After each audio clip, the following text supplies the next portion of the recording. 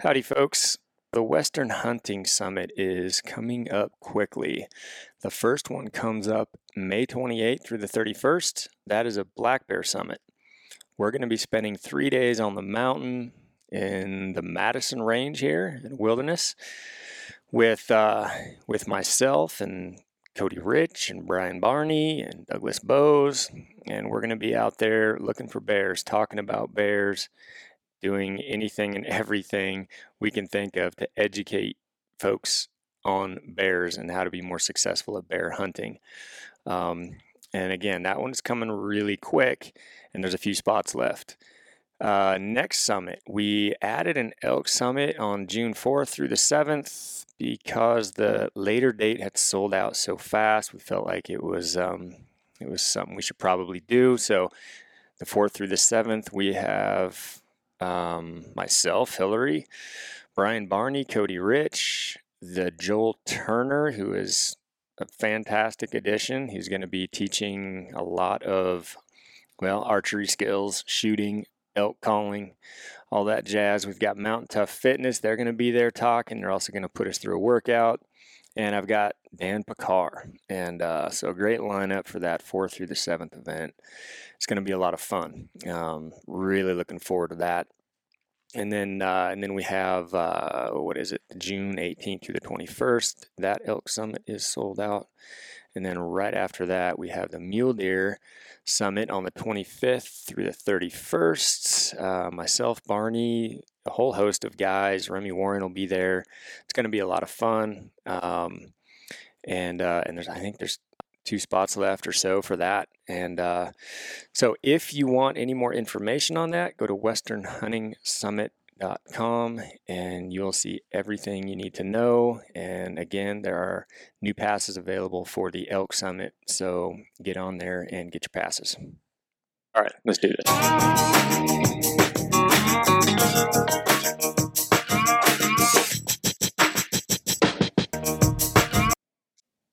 So I remember a podcast that we did a while back, and you said, I think me or somebody asked you what you felt was the most important thing when you went in the backcountry. Like what was your gear list, if you had the most important things, you said one of them was Boots. Yep, comfortable boots. Interestingly enough, there's a new company out there called sheepfeetoutdoors.com. You can go to their website. They sent us this information about how they make personal orthotic inserts for your boots. Yeah, custom orthotics. Yep. And you've been wearing them in your boots for a while now. What, over a month maybe? Oh, yeah, a couple and a half months probably. Yeah, I've always liked, I always put some type of a orthotic or insole in my boots. I always have. I noticed my feet felt way better. I used to run those green super feet a lot. And then, I don't know, I think your feet change over time. They must flatten out, especially with heavy loads. Backpacks or just getting old, I don't know. I ran a different one for a while, and this company came out and kind of saw what they were doing. And they customize by basically sending you a kit. You put your foot into this impression, they take it, and then they go pour a mold, and they build you a custom orthotic, or what do they call it, orthotic?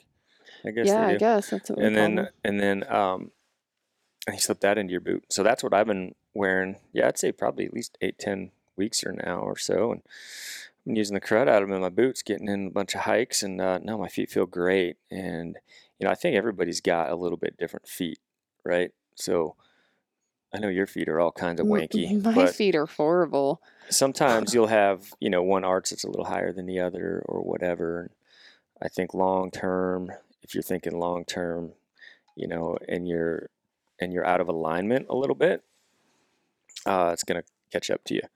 And I think double down when you're hauling big loads into the mountains. Maybe you're putting 50, 60 or more miles on a trip, and then you're hauling heavy loads out of the mountains. I think that's where you really start to take notice if you're out of alignment, where like a custom orthotic actually does help, and and it kind of forms to your foot. So, So did you get the extreme curl cushion? I got the full length orthotic, which is Oh, okay. what I've been wearing. Did you get the extreme curl cushion added or the heel stabilizer? Heel stabilizer, yes. Okay. So they have here that these full-length custom orthotics can be upgraded with an extreme curl cushion and a heel stabilizer to maximum comfort, protection, and performance. They correct relief pain and help prevent injury. Every hunter needs these to help them perform at the highest level or off the mountain. Well, I'm really interested.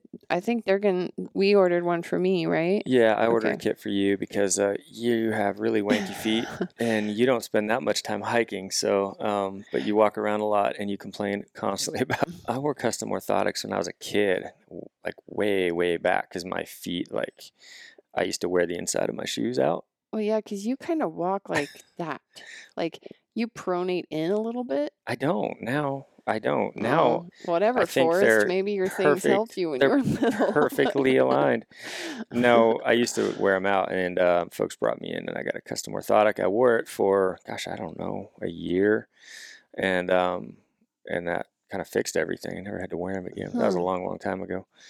But no, I think if you're looking for a pretty dang good pair of orthotics, you need them. You have foot pain. Everybody knows if you hike a lot, put a lot of miles on boots, boot comfort is important. And at the end of a trip, if you're a little bit out of alignment or whatever, you're going to have some problems. So I'd recommend it. Cool. Well, Sheep Feet has agreed to give us a discount code, which is cool. And so if you want to support our podcast and get 10% off a pair of your own custom orthotics, you can go to sheepfeetoutdoors.com and use the code STAHEALTHY10. STAHEALTHY, don't forget the H. People do that sometimes, but STAHEALTHY10. And you can get your own. It's pretty cool. They send you this little pink insert thing. You press your foot down, and then you send it off. It's super easy to do. All right, speaking of sheep, not really feet, but speaking of sheep, we are actually at the sheep show, the Montana Wild Sheep Foundation weekend in Billings, Montana. And you were the storyteller last night at the Friday night event. Sure was. And he was super nervous. He spent many weeks pondering over what he was going to talk about. Ryan is a very he thinks about things for a long time before he actually implements strategy. But then once he starts implementing strategy, he kind of slowly builds that up. And over the last week, we built up a PowerPoint, and it was the easiest PowerPoint ever because we just pulled out pictures. Yeah. And then kind of deciding what he wanted to talk about. And I think you settled on mentorship and telling some of your hunting stories and the mentors in your life, sharing the guys that really you feel like you stand on their shoulders with your success. Yep. Yeah, I just talked about a few of the mentors, how they helped me do what I love to do now, how they've helped me find some success that I get to enjoy now. So I wanted to give credit to the people that have helped me along the way and encourage people to try to mentor others in their life as well, even if they are outside of the community. It's easy to kind of mentor people who already understand hunting and but there still is that part of you have to donate some time. And a lot of us, we get limited time. I get quite a bit of time, but a lot of people get limited time to go, and donating time to take somebody else out can be a struggle if you're selfish, like I have been for a lot of years. But I think overall, the community benefits when we take others out, whether it's other family members or people outside of our community that just never had anybody to get them involved. But I don't know, that's kind of what the gist was of that speech I talked about. You're going to hear on today's podcast. I was hoping that's what the gist was. I don't know. It was a jumbled blur, and I don't really even You were so nervous, which you should be, because anytime you get up to public speak, like anybody, you get a little nervous. I was nervous for you. I started getting ready like an hour before we had to be down there, and I started getting like butterflies in my stomach, and I wasn't even speaking. Well, a lot of But people, this would be just easy, but I'm not a speech giver, never have been. I have avoided those uncomfortable getting up in front of people on stage events at all costs. But well, you are now a public speaker, because after no, that I've talk, got one. I've got this event and checked off the list. Now I can move on to something else. I'm done public speaking. no, you are not. You got the summits coming up. You speak, you do plenty of speaking. And I can tell you after tonight, you're going to get asked to speak more. And I'm not going to let you turn them down, because everybody that came up was like, dude, you killed it. That was awesome. Oh my gosh. And you know why it was awesome? Because it was just you being you, just you telling stories. And the stories that you had to share were great stories. So I actually got a video of it, folks, and I got audio that is somewhat redeemable, and that's what this podcast is today. So it's about 55 minutes or so of Ryan doing his talk that he did last night, and it's really, really good. Well, I don't agree, but Why I do you got say it. that? Don't put yourself I down. don't know. I just I feel like when you're up there, I had like a bunch of notes. I think 3/4 of my notes I never even looked at. I just kind of went with it, and my thoughts got all jumbled up. And No, they I was didn't, having a hard because time getting to my points, but I filled that time with words. I didn't get everything that I wanted to say out, but you oh got a well. lot out. It's good. So this is a podcast today. And if you like this talk and you think Ryan should do more public speaking, please send him a DM or a message, or send me one, because I'm his agent now. And we'll book him for your event, because he's an awesome public Whatever. speaker. Nope, ain't happening. It's totally happening. Be ready to be Babe, turned it's down on that one. happening. Remember, like 5 years ago, you thought social media was a waste of time, and you never wanted me to ever do it. And you did it, and you were never going to be a public speaker. And look at you now, speaking in front of hundreds of people. I just brag about you because you don't brag about yourself, and you put yourself down. But you know it was good. It's like nails on a chalkboard listening to it back over again, but not. anyway. Oh all my right. gosh. Okay, well, everybody enjoy this podcast. And as always, you can go to our website, huntharvesthealth.com. And I don't know, get what you need off of that website. But that's where we're at, huntharvesthealth.com. All right. Well, first off, I want to say thank you for Wild Sheep, Montana Wild Sheep, Corey, for getting me involved in this. This is actually my first banquet I've ever been to, but now that I live here in Montana, this is definitely something that we hope to do a lot more of, or things just like this that Montana Wild Sheep does. And forgive me if I stumble, stammer, pass out, whatever, to try to get through this. This is not my thing by any stretch of the imagination. When Corey asked me, I wanted to say no, 10 ways from Sunday, but with the encouragement of my wife, or the forcing of my wife, she told me that I better do it. So here I am. But real quick, I'm sure there's a lot of guys out there, a lot of you that don't know who this long-haired hippie is. I've been pretty under the radar for a lot of years, and I've been very comfortable with that. But I'm Washington State native. Basically, I've lived there for 45 years of my life, and unfortunately, I'm just 2 years into my Montana experience, and couldn't have got here fast enough. I've got a wife, Hillary. She co-hosts the podcast that we do, the Hunt Harvest Health podcast, Doc Hill. My wife has been a Bozeman. Well, she graduated from Bozeman. She grew up in Bozeman, MSU, all that. And somehow she decided to leave Bozeman a long time ago because I think she thought it was too small. But ended up in Seattle, ended up at a fishing lodge in Alaska. I was guiding up there. I think I got out of high school And I couldn't wait to start adventuring, exploring. Got up to Alaska, headed over to Russia, and spent as many days and years as I could just traveling the world exploring. But I happened to meet my wife up there. Never would have guessed I'd meet some piping hot Montana native up in Alaska, but I did. And very fortunate for that. I got 2 kids. We kind of started late. I got a 4-year-old and an 11-year-old. Basically, I've been a lifelong sportsman, outdoorsman, hunter, fisherman my entire life. And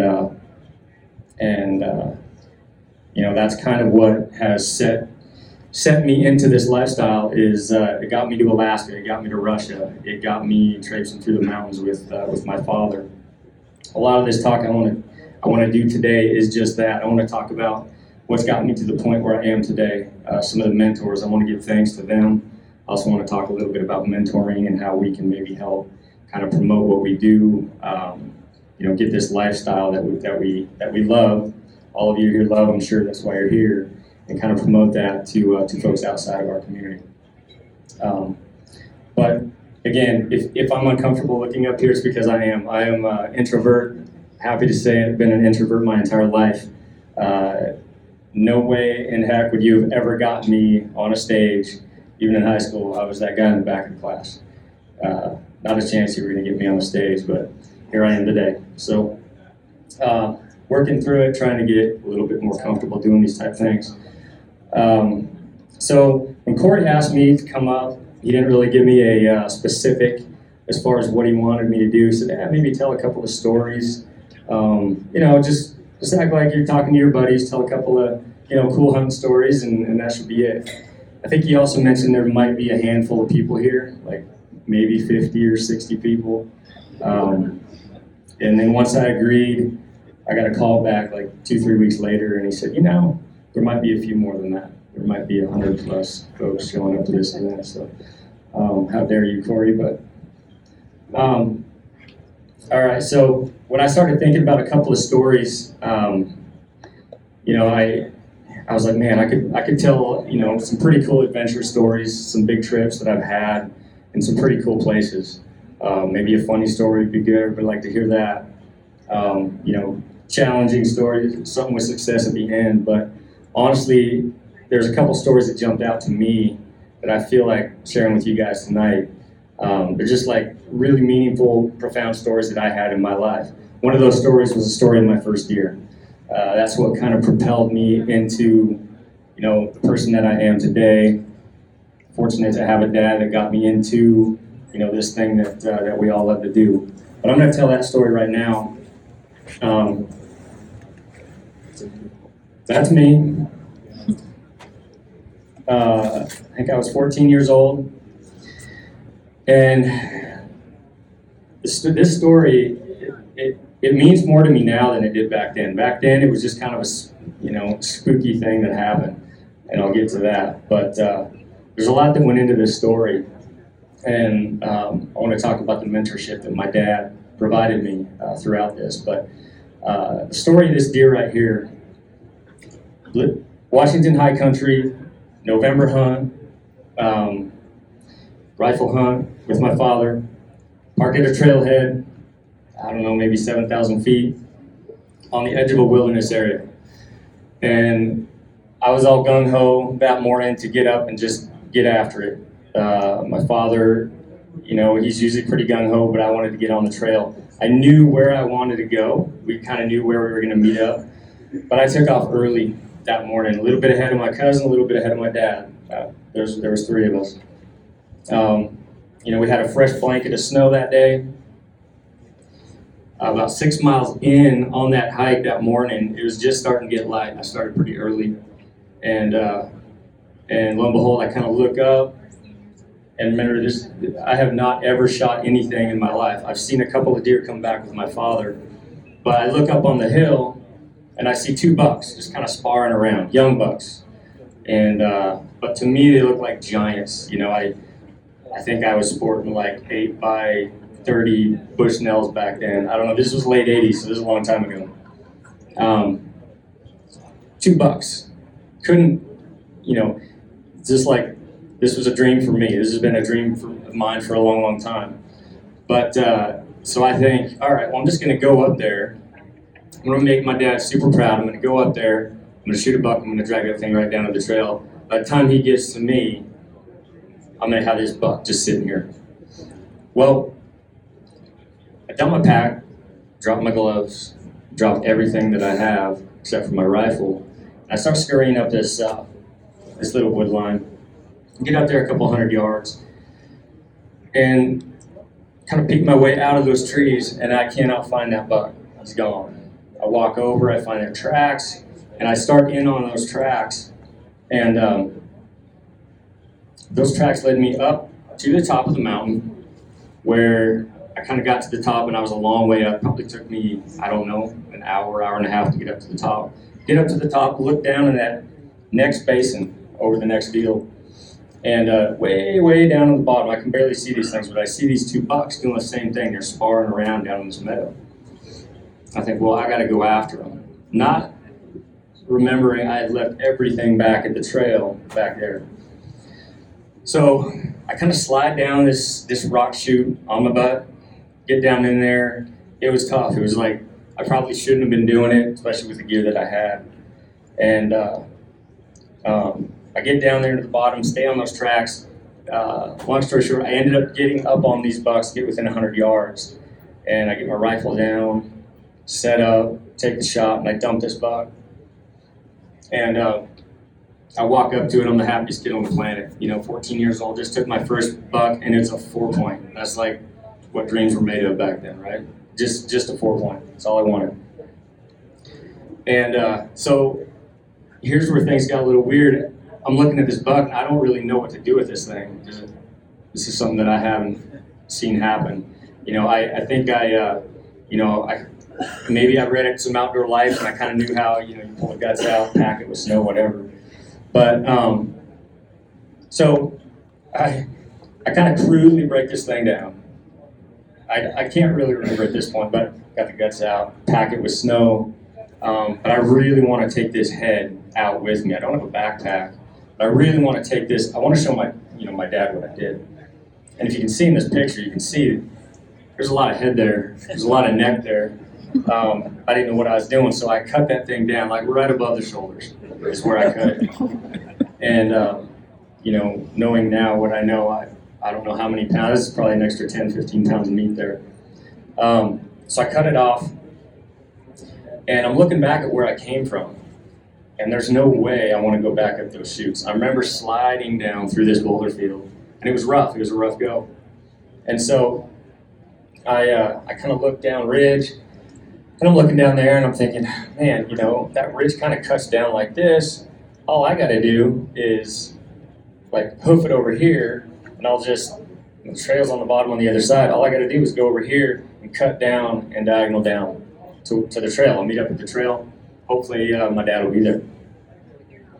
So I go over, and I start doing that. Well, the weather comes in, and fog rolls in, starts snowing like crazy. My tracks are getting covered up. What happened was I got to that ridge, I started cutting down, and there was kind of a ghost ridge that I didn't see or didn't know of. And so in the fog, I'm kind of walking down this deal. Well, I just keep turning in the fog, and I can't really tell I'm turning, but I am. And I keep going and keep going and keep going. And I don't remember how many hours I walked, but I was walking until it started to get dark. I had no gloves, I had no backpack, I had nothing, I had no idea. This is before GPS, this is before any of that. It was a handheld compass, and that's all you had. When I was 14, I didn't even know how to work one of those things. So, it was coming down really hard. And, now I'm starting to worry, and I'm thinking, man, there was one point where I fired my gun 3 times, not knowing what that would do. Again, I probably read that in an Outdoor Life somewhere. It's like if you're in trouble, fire a gun 3 times, somebody will come running. But this is way back in this wilderness area that there's really nobody back there at all. There was nobody at the trailhead that morning. Well, lo and behold, I kind of start getting to the point where I don't know what I'm going to do because I'm completely lost. I can't backtrack. My tracks are getting covered up too fast. I'm looking ahead of me, and it's pretty thick, but I see this dude walking right in front of me. I'm thinking, first I didn't really know what it was, but I saw a guy, and he disappeared into the white. So I walk over there, and it was a man. He'd got out to get a little firewood and bring it back into his wall tent. He had been dropped. There was 2 guys. They had been dropped off back there, drop camped into the wilderness. They were the only ones back there. Somehow, some way, I stumbled onto these guys, these gentlemen, in the middle of nowhere, and that shouldn't have happened. I could have been 30 feet one way or another. I never saw that camp ever. If that guy wouldn't have been walking out to get firewood at that second, I would have never seen this guy. And very nice guys. They were shocked when I poked my head into that wall tent. There's this young, baby-faced kid. He's got a rifle and he's got a big old giant, tiny buck with a big old neck on it and a lot of meat. And I had no food up until that point. It had been a lot of hours, and it was dark. Had no light. So immediately these guys tell me, they're like, well, you got to stay here. Like, we got to keep you here, right? There's no way we can really let you just go wander from here. You got nothing. But I was adamant. I was like, look, my dad's going to be trying to find me, and I know he's going to be super worried. I have to, find my way out. So he unrolled this paper map, shows me where I'm at. And I'd done a little bit of summer hiking back there, so I kind of knew a little bit of the trail system. And the guy shows me where I'm at. He says, you got to go up these switchbacks. You got about 1.5 miles there. You got 2 miles here, and then you got 4 miles back, and you'll be back to that campground.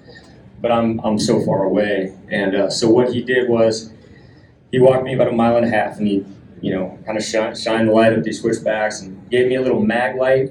I don't even think we had headlights back then in the late 80s. I don't think they'd been invented yet. But one of those little mag lights. And they fed me a little bit of food, gave me a water bottle. So at least let us hold this buck here while you go, try to find your way out. And there was no way I was going to give up that buck at that point. I really wanted to get that thing back to show my dad. But somewhere in that hike, I got up the switchbacks and I got, down the trail a little ways, but I was so tired. I had no endurance, no go power back then. I was 14. And I was so tired, I started dry heaving, puking up the food that they gave me. Just from that, I was wore out. And I finally, at a certain point, dumped that deer head. I set it down as much as I didn't want to, set my gun down right up next to it on the trail, and started hiking out. I got back to the main trail that night and ran into my father, who was my cousin, and him were coming back in to try to find me. Super worried, super happy to see me, but we ended up getting back to camp at 1 o'clock that morning. Somehow, some way, we got back. Next day, now we got to go back and get that buck. And did the same exact thing. We took the same route. My father, we slid down, all 3 of us slid down on our butts, down into that basin. We got all the meat. We're looking back up, and my dad said the same thing. He's like, man, there's not a chance we're going back up that. But if we go over this ridge, and then we just cut around and we'll go back to the trail, I was arguing with him, and he's like, no, it'll work. We got up to that ridge, and sure enough, the snow starts coming in again. But it was probably the one time where I argued with my dad and I won, right? Because I was adamant, I was like, Dad, there's not a chance I'm going back down in that hole again. We got to cut up this ridge and ways and go back down. I figured it out. And so we did that, and it was another one of those all-night death marches. But we got out of there, fortunately. But I look back at that now and feel so fortunate, because I don't know what the percentages were for me to run into a camp, the one and only drop camp in this entire wilderness area. And I happened to walk right into it at a time where I really needed something. I had nothing. I knew nothing. So that's kind of the story of my first deer. And, as scary as that was, a lot of folks have asked, like, well, what did that deter you from wanting to go? And it had, I think it would have, with anybody, it had the complete opposite. It's like, I just needed to learn more. I wanted to figure it out better, be more of a mountain man, not be able to get lost, because that's embarrassing. And then just, I wanted to learn more. And I think my dad, at that point, he realized, like, he had made some mistakes. Like there were some things he didn't teach me, he didn't do correctly. As good of a mentor as he was, I think he realized at that point, like, man, I did some things wrong here. So he stepped up after that, and he taught me a lot. So my first mentor obviously was my father. I was very lucky to have one that was a big outdoorsman, big time Northwest steelhead fisherman, guy loved to chukar hunt. There's a lot of things that I learned from my father that I got from him that I still have today. One of those was, endurance, stay power. The guy would just never quit. He was a laborer, hard worker, and he did that in his work, he did that in his hunting, he did that in his fishing. He was a dawn to dusk type guy, and I'm so fortunate to have been, raised by a man like that who taught me so much. But so who in here, like if I may ask a show of hands, like who in here has had a hunting mentor in their life that got them into what you guys all love today? Pretty much everybody, for the most part, I would guess. Yeah, imagine if you didn't have one. I think back, trying to figure out, like, what would I be doing right now if I had no mentor in my life? My father would not have been a sportsman or an outdoorsman. I have no idea what I would have done. I could have gotten in trouble. I could have, went out partying instead of going out and thinking about fishing or hunting. And done a lot of things wrong. But no, I think mentors are really, really important. And I fortunately had a few of them. There's my old man, there's my dad. He was more of a blacktail hunter on the coast, more of a chukar hunter, like I said, Pacific Northwest steelheader. But that's us. Now, I want to talk about Uncle Ron, crazy Uncle Ron. This is my dad's brother, but this guy, he was a engineer by trade. He had a passion for adventure like I have now. Big time, elk hunter, deer hunter. He'd travel around. He was that guy that he'd hunt at the Sonora. He'd come back and he'd have stories of all these giant muley bucks and hunting elk in the Idaho Panhandle in the wilderness up there. And he'd come back and he'd feed me these stories. And he just he got me so excited about hunting that I kind of glommed onto him for a lot of years there in my teens. And he took me to a lot of places, one of those being North Idaho. And I think I learned, I learned a lot from Ron in those days, because these trips weren't just like overnighters. These weren't just weekend trips. If Ron was going hunting, he was carving out 2 weeks. No doubt about it. He'd take 2 weeks every time, just to make sure that he got everything right. Everything was in his favor. This is a guy that was really, really, really good at planning everything, every detail, every stock, gear. That was his thing. Being an engineer, he was really good at it. So I learned a lot from him. Ron was a character. He was a goofball, but he absolutely loved hunting. I mean, we had the best of times. And I was real fortunate to have those times in up there in Idaho and all over. But we were muzzleloader guys back then. Ron was kind of an old trusty guy that he was into black powder, old school, and we had a lot of fun. Just some of the pictures that are from so far back. Actually, I had to take these pictures out of the old photo album, take pictures of them. They're really old. But, this guy had a knack for adventure. We'd load up the llamas, head into the North Panhandle. This was pre-wolf days in North Idaho, where there was a lot of elk, a lot of bulls. We had opportunities galore. Whitetail, elk, and we never came home empty-handed. But, I think what Ron taught me is don't let anything up there stop you from pushing harder. It didn't matter what weather. If weather came in and we saw guys leaving, that's when we wanted to head up into it and stick it out. And Ron would laugh at those guys that come out. He'd make fun of them. And to the point that I never wanted to be one of those guys that left because of weather, because of hardship, difficulty. we'd sit it out in that wall tent as long as it took to where that weather broke and we had opportunities to go hunt. So, one thing about Ron was this guy loved mule deer. And like I said, he would travel far and wide to go hunt mule deer. This guy would go to Sonora and he'd chase giant bucks, old age class bucks everywhere, Idaho, Montana, Washington.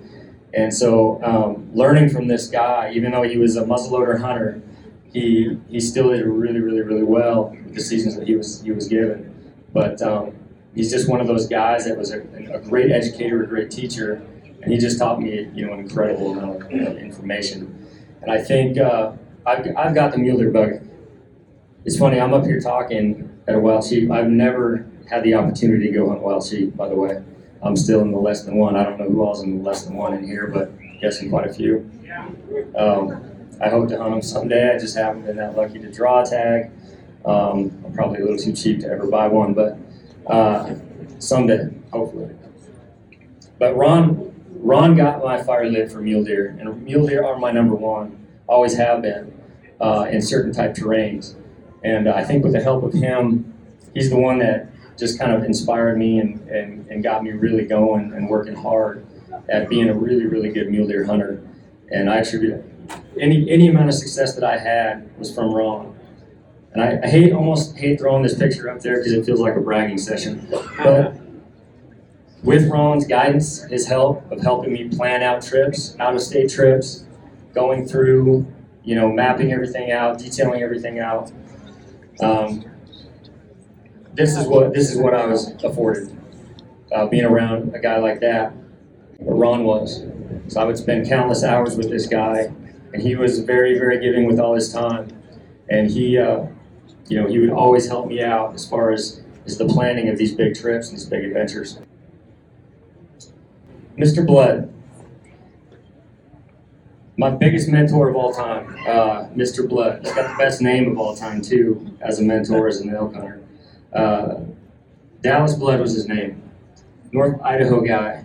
How I met Dallas was after I stopped guiding in Alaska and Russia, I'd come back and I'd take fly fishermen out on these private lakes, and I would stock these lakes, and I would take guys out, teach them how to fly cast, and just show them a good time, allow them to catch a bunch of fish. They had a good time. I took some photos if I got them to the point where they were releasing them right and everything like that. I felt good about leaving them out there on the lake. Well, at the point that I'd get these guys fishing to where I didn't have to be there, I'd always shoot my bow. I'd just start shooting my bow into big hay bales around these lakes. And I had some of the old Seattle Seahawks out there at some point. I kind of got tied in with that group, and they would always come out. These guys love to fish. And John Freeze, quarterback for, I think he was pretty famous in Idaho back in the day, his way back, held all the records. Well, I used to fish that guy out there all the time, loved to fly fish, loved to catch big trout. And he always saw me out there flinging my bow, or flinging my arrows around with my bow. And one time he walked up to me and he said, "Hey, I see you love bow hunting." And I said, basically, yeah, I do. I've just never really done it, like I want to. I've struggled on elk with a bow. I've done really well with a muzzleloader, but it's something I really want to learn how to archery elk hunt with a bow. And he said, "Well, you know what? I've got this old baseball coach of mine, and his name is Mr. Blood. The guy's probably sharpening broadheads as we speak right now. He's just that kind of a guy. He lives for it, right? And so, well, heck, bring the guy out to my lake. I'd love to have him out there. Just bring him out free of charge. I'd love to take his brain, talk to a guy like that." He's had a lot of success. And so, sure enough, a few weeks later, John Freeze brings old Dallas out to the lake, and I saddle up to him. He goes out in his little float tube. I saddle up to him all day long, and I fish next to old Dallas Blood.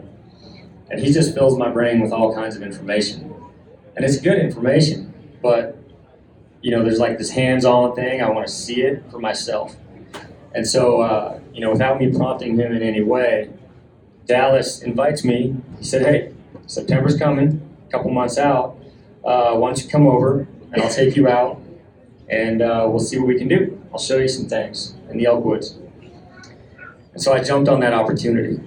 And that first year, this was late 90s probably. That first year, I go over there and I meet old Dallas. Dallas is he's an ex-mill worker. His wife's a mail carrier. And he was also a baseball coach and a track coach at times. And Dallas took me into his house. He wouldn't let me stay anywhere else. He just said, come on in. You're going to stay with me, and however much time you have, we'll hunt every day. And he had a lot of time on his hands. He was in his early to mid-60s, somewhere in that range, and retired. And so every day I spent with old Dallas. That first year I went over there, and the days were filled from, he was teaching me how to bugle. He was poking fun at people that had a certain type bugle. He was kind of an artery guy, and he would laugh at a lot of people on how they did things and their tactics and guys at cow call and all these things. He was real set in his ways, but the guy was beyond successful in the elk woods. And I knew that because of the stories he had when I went down into his basement and gawked at, his ridiculous amount of elk antlers on the wall that nobody ever saw. He didn't have them for display. He had them down in a basement somewhere, just piled up on this. There was 2 or 3 couches lined up. I don't know. He had a bunch of them. And there were some absolute giants in there that he had taken up in North Idaho, him and his boys. And, him being the gracious guy he did, he took all that time with me, and we would spend dawn to dusk every day chasing elk. And he was educating me on what I was doing wrong and maybe how I should go about it. I think we went through the first, let me go back. The first day I got there, we couldn't go out. So like a good coach would do, he pulls out the old VCR tapes, and he throws those in there, and he had been recording. He would go to Yellowstone or go to all these places where you could see elk and how elk behave. And he would record these, and then he would put it in the VCR, and he would play by play tell me what's going to happen right here. What's going to cause these 2 bulls to come together and fight? And so we would sit there like studying tape on football film, and we would go through the tape, and he'd say, all right, you see how it's a challenge bugle at this point, how they're going to size each other up with a visual, blah blah blah. And he told me about the entire cadence of how elk come together and what it's going to take to pick a fight with a bull, because Dallas's his MO in the elk woods was, you're going to go out there and you want to pick a fight. You're not going to kind of push the foot around and cow call them in or anything like that. You want them to come in. You want them to come in and pick a fight. You want them to come in sideways. Things have changed a little bit since that, but that was his strategy, and it really, really worked. And, like I said, I spent that first year I went over there, and I spent 3 weeks with Dallas, and he gave me all that time. He didn't kill a bull, but I did, and he was perfectly fine with that. And he didn't need to do it, but he did, and I was super gracious and happy that he did that. He became one of my best friends. I was just a young kid at the time, but he showed me a crud ton, and I went over there for the next few years, and he absolutely just filled my head with everything I needed to know on how to kill bulls and how to kill them successfully, consistently. And I felt like I was the luckiest guy on the planet to have that information. And so being the good guy that he was always very gracious with his time. This is the first bull that I killed with Dallas. It wasn't a big bull, but what Dallas would do with me is he would say, all right, we hear a bugle down in this old basin at some point. And he'd say, well, you're up. What are you going to do? How are you going to tackle that bull? And I'd go down there, and usually what would happen is I'd pitch a bugle, he'd pitch a bugle, I'd pitch a bugle. I'd just get closer and closer. We've all played that game. And nothing ever happens. They just keep walking away, right? And that's what most people do. And so I'd come back after it got blown up, and he'd tell me exactly what I did wrong, which was great, because I was getting a play-by-play in what I did wrong. And he would then tell me what I needed to do to maybe get that bull to come in. And he was just really good at educating me in that way. He'd let me make my mistakes. I'd come back. He'd come back with, you probably should have tried this. And I felt like I gleaned so much information from him. From that point on, I found a lot of success in the Elk Woods. Like I said, 3 years with this guy, and he taught me all the little things that I had never read, I had never heard anybody talk about. Now today, in today's world, you'll hear these things on podcasts, and you'll hear them, through social and all those type things. But back then, it didn't exist. There weren't platforms to get this information out, so it was hard to find. Eastman's journals and other magazines and things of that nature. But for a kid just starting out and trying to figure this out for himself, it was a steep learning curve. But he helped me immensely. And from that point, with everything that he taught me, there was a lot of years of success. Every year, from the point that I met up with Dallas Blood, there was one year that I didn't get a bull filled with my archery tag from that year, and that was 20 some odd years ago. And I owe all that to Dallas. There's no doubt about it. Everything that he gave me, I was able to take that information and put it to use. And like I said, all these bulls that I've taken over the years, there's a handful of them right there. And without Dallas's help, that would have never happened. Now I do want to tell you guys this story. There was that one year I talk about where that year haunts me, where I didn't fill that elk tag. And I'm going to say that was probably 10, 12 years ago. 10, 12 years ago, something like that. And I had worked this bull. Washington has a short little 2-week window for hunting season. They don't give you much time. So I make sure I carved out those 2 weeks and had, every day available to me. I found this bull. I found this big old crusty bull. He's just an old ancient sucker. And it took me the entire 2 weeks to basically figure this thing out. This is the only bull I wanted to get. And I got so close so many times. But it was either win, I'd have to back out, all these different things. Had cows every day, and it was just difficult to get on this bull. Well, finally, on the very last day of the season, all my eggs in this basket. It was this bull or nothing. And I get down in there that day, and I start pulling out all the tricks that Dallas had taught me. Keeping sticks in my pocket, pouring water out from well above my head. Everything I can do to think of to get this bull to come in tight.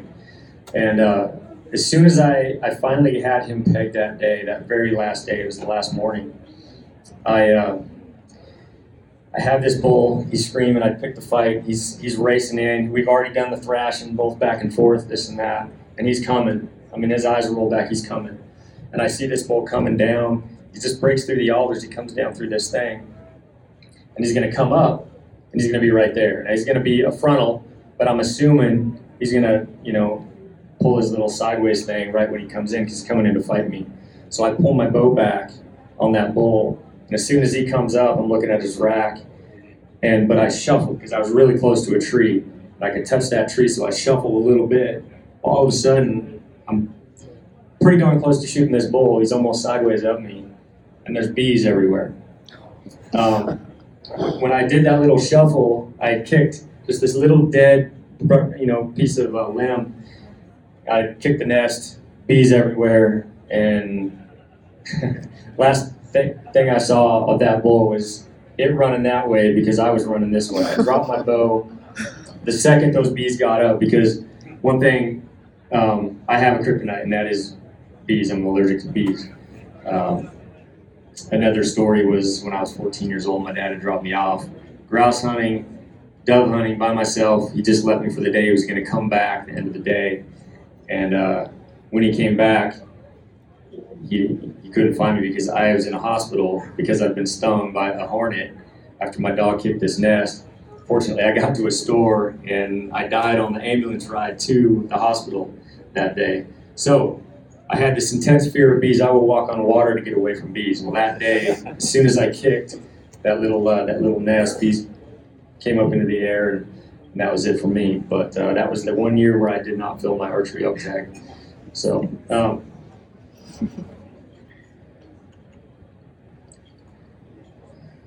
right. I think, so 11 years ago, I became a father.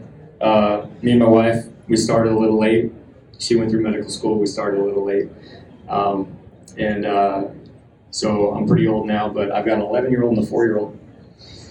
And it was pretty cool. This is one of my favorite hunts right here. I just had to tell this story. I don't think it fits much, but I had to tell this story because when I think about all the hunts that I've done in my life, this one stands out as the most memorable. I remember every single detail of this hunt is because my daughter was involved in it. And so how this hunt turned out was happened to be, if you're a Washington guy, every August you have the opportunity to go out and hunt black bears on the West Coast. Not necessarily the West Coast, but the North Cascades. August 1st is when it opens. And summertime, and we were homeschooling our kids back then. Anyway, but we ended up having a few days to put together, and I decided to grab my daughter, throw together a pack, and just kind of crudely come up with this plan. Like, I'm going to take my daughter up into the hills and see if I can't come up with a little bear hunt for her. So the drive up. Now, I didn't even tell my wife what we were doing that day. I think I told her we were going hiking, and she was okay with that. I did not tell her we were going bear hunting. There was a little bit of a reason for that, but so I took Bailey and I hopped in the truck, backpack loaded, ended up. I didn't know how far I was going to get. I knew a spot where I wanted to go where the berries would be popping, and I probably have a pretty good crack at seeing a bear. But I knew it was about 8-9 miles from the trailhead. I've got an 8-year-old girl with me. 8-9 miles seems like a lot, so I'm not really sure how this trip is going to pan out. But we got an early jump that morning, started up the trail. We're getting like a couple miles in, and I'm like feeling her out, like how you doing? How's things going? And she was all, kind of giddy to get up that trail and do it. What I had done that morning is I built a little scavenger hunt list. So you know how kids are, they kind of have to be entertained, and I thought maybe if I build this little scavenger hunt list, she'll always be thinking ahead, like what she's looking for, just kind of keep her involved. And there was everything from see a goat to catch a fish to kill a bear to pick a huckleberry to find a feather flying flower. Anything I could think of that would get us further into this hike, because I knew I would lose her at probably mile 3 or 4 if I didn't do that. But she's tough. She's really tough. 8 years old, I ended up getting her to where I think we got to about mile 6, and she stepped off the trail, stepped into a bee's nest, and got stung like 3 times. Now I'm thinking this jig is up probably, but she's tough. She cried a little bit, got back on the trail, threw a little backpack on, and kept going. And it took us all day, but we got to mile 9. We got to where I wanted to get to by the end of that day. Probably had 20 minutes of daylight at the end of it. And the berries were incredible when we got there. High hopes, because up in that country there's a lot of bears. You typically see a lot of bears. On a good berry year, you just happen to get into them, or you will get into them.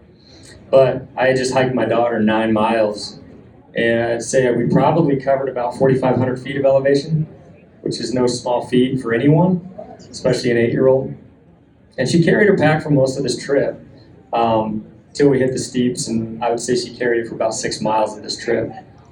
And then I just went ahead and tossed it on mine and doubled up. But I was so impressed with her actually getting to this spot that I was going to do anything and everything to make this a fun trip for her. So that night, I had this little solo tent. I was trying to go as super light as possible, so I got a little solo tent, but I was not expecting any kind of weather at all. It's middle of summer. This is probably mid-August. And sometime in the middle of the night, we got some clouds roll in, and it starts just dumping rain. We weren't prepared for that. I had a couple rain jackets, but that was about it. The boots weren't ready for rain by any stretch. Our tent wasn't ready for rain. It was a small one. So we get up in the morning and it's just pouring. My daughter really wants to get out. She wants to go see this little lake that was up there and go catch some fish. She also wants to go find a bear, and she wants to kill that bear.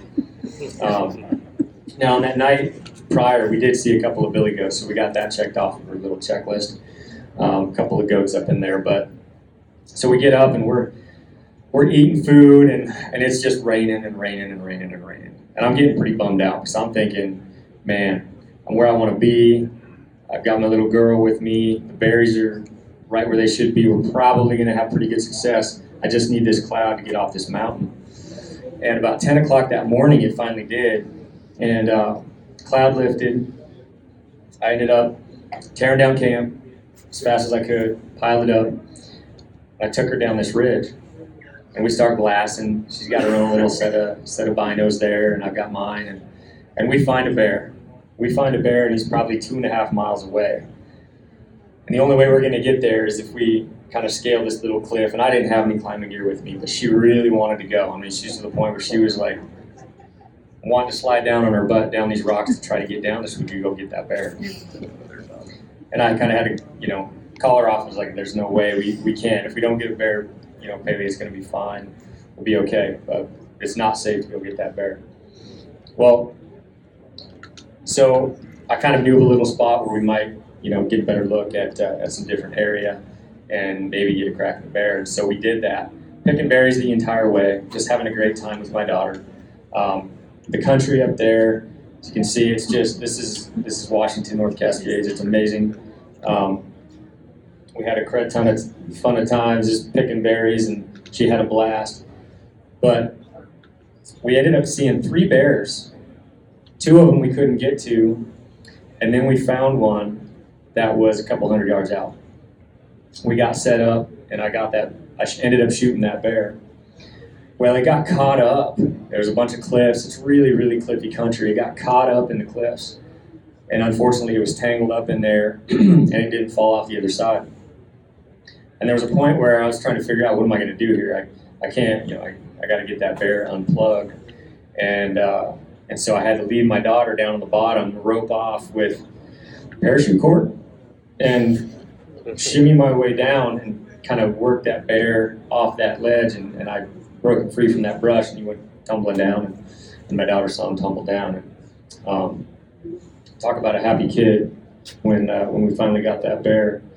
But you can see the country that we were in. It was just absolutely amazing. But we ended up getting this bear. And my daughter was probably the happiest I've ever seen her. She actually got to see with her own 2 eyes what her dad kind of does up in the high country in the mountains. And she loves wild game meat. She loves elk heart, deer heart, bear heart. It doesn't matter. It's her favorite. And so, bless her heart, she helped me break this thing down. And she had her little backpack, so we put a little tiny chunk of meat in her little backpack. And she helped, as much as she could. And we climbed out of that hole, and it was a pretty nasty spot. We had to dump down about, 900 feet of elevation just down where this bear had fallen, and then climb back up this chute and get out to where we could get back to our camp and hike out. And we only had 2 days. This is late in the day. It's getting dark. Now we still have 9 miles to get back to the truck that night. And, we had already covered a couple miles that day. But in 2 days, my 8-year-old covered 20 miles. And she helped me pack that bear out most of the way. That backpack of hers ended up on mine again. But, man, what a trooper. And definitely, I got more out of that hunt just watching my daughter do her thing and enjoy it and kind of see what I do instead of just hearing the stories. You got to see it for herself. But by far one of the best experiences I've ever had. It wasn't the best experience when I got home because my wife still didn't know I was bear hunting. But she forgave me probably after a week or 2. But yeah, so I just had to tell that story. It's one of my favorites.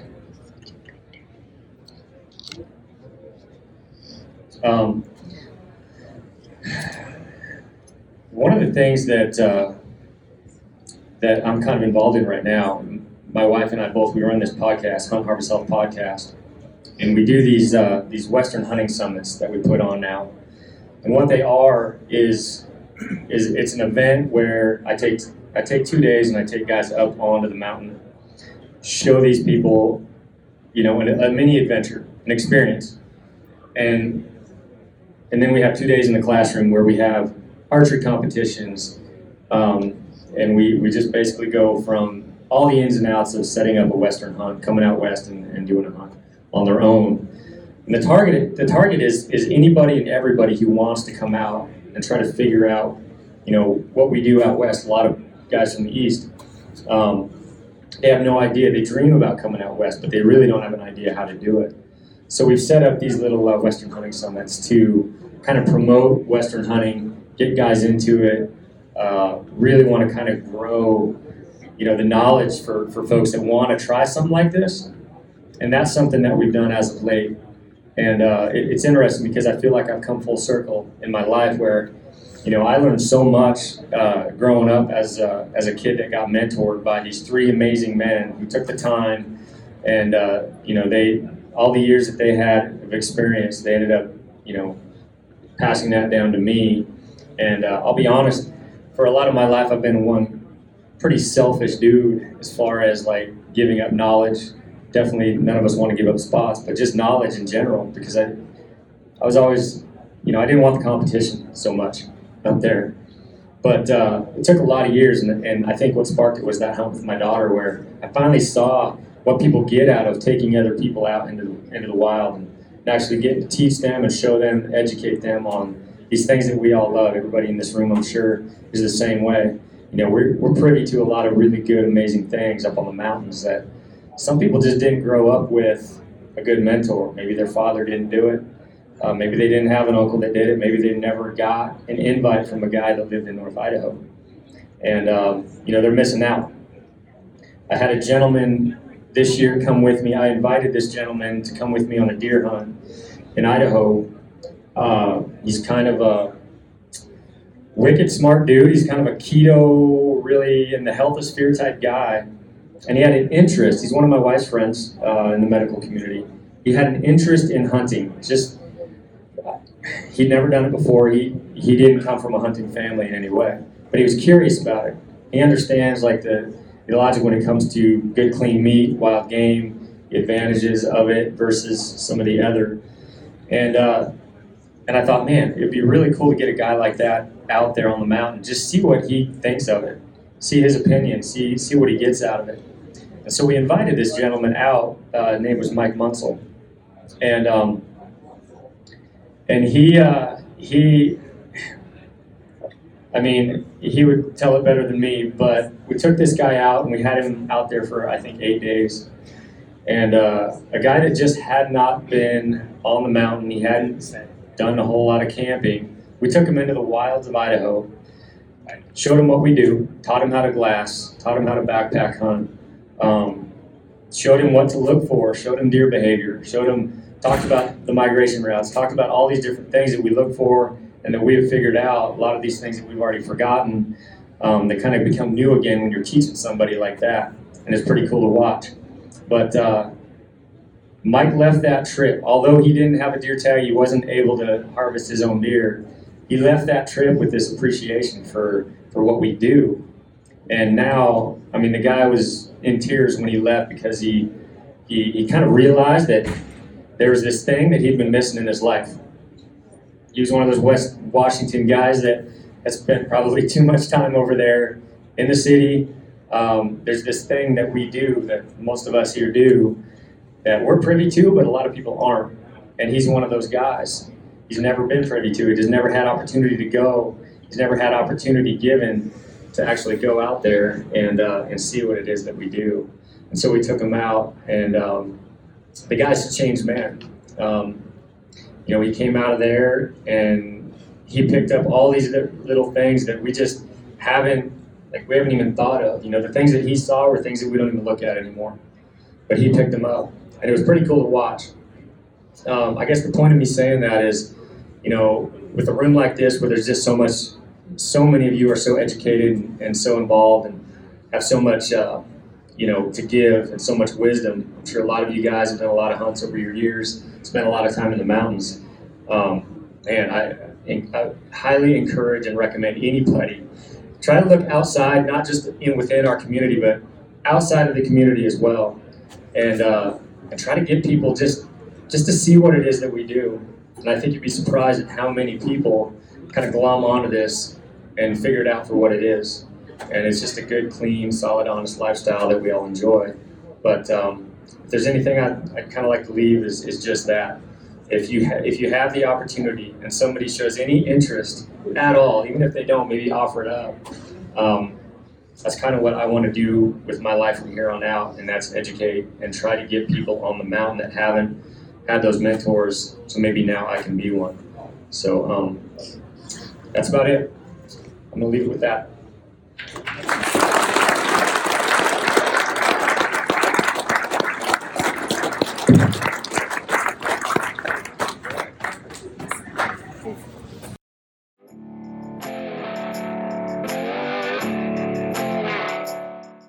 Yeah, the hike was outstanding. As we looked at different glassing areas and different places where, especially where Brian and Ryan would look for deer and elk, and that was incredibly helpful. It's absolutely priceless. We don't have time to go through everything that I've got from it, but yeah, obviously knowing the mental, the physical, what these guys do all the time is pretty impressive. Hats off to Ryan Lampers. He stayed back and waited for people like me that couldn't keep up. So yeah, that shows a lot of his character, and yeah, just being able to talk with a guy like that, it's a humbling experience, man. It really is. I learned a ton just watching him, just watching him walk with trekking poles, stuff that I don't know how to do. Yeah, the things I got out of there are just priceless, man. I'll do it all over again today. So. The VIP hike for me was awesome. I mean, just the opportunity, I was telling Ryan that, I mean, just the opportunity, if you ever would have told me that I'd be, sitting on top of, a rock pinnacle with Brian Barney, glassing grizzly bears and mountain goats and elk, with him right next to me, I never would have believed it. I think Mark was probably my favorite. I probably took the most amount of notes off of his information, probably just because his talk on e-scouting was very technical and a lot of information to just, you can't really absorb it all at once. So it was just taking it in as much as I could. Mark's presentation today, I mean, that was just giant wealth of knowledge. For the backcountry hunter, Brian Barney definitely put on a great presentation, and it was very motivating. And you can see that he's just an average guy like anyone else, but he just works very hard, and that was very inspiring. I'm learning just as much in between each person's talk than I am, during the talk itself. A lot of stuff I have picked up on the e-scouting. I seem to kind of hold my own pretty good on the e-scouting part, but there was a lot of little nuggets. There was a lot of things that I didn't see coming, but I wanted to see how everything was structured, how everybody's speech is. As far as I'm concerned, I think that you could probably double the time that everybody had, and we would all still be glued to them. Do you think you'd come back next year? Oh, 100%. Oh, absolutely. Yes. Oh, absolutely. I will be back next year.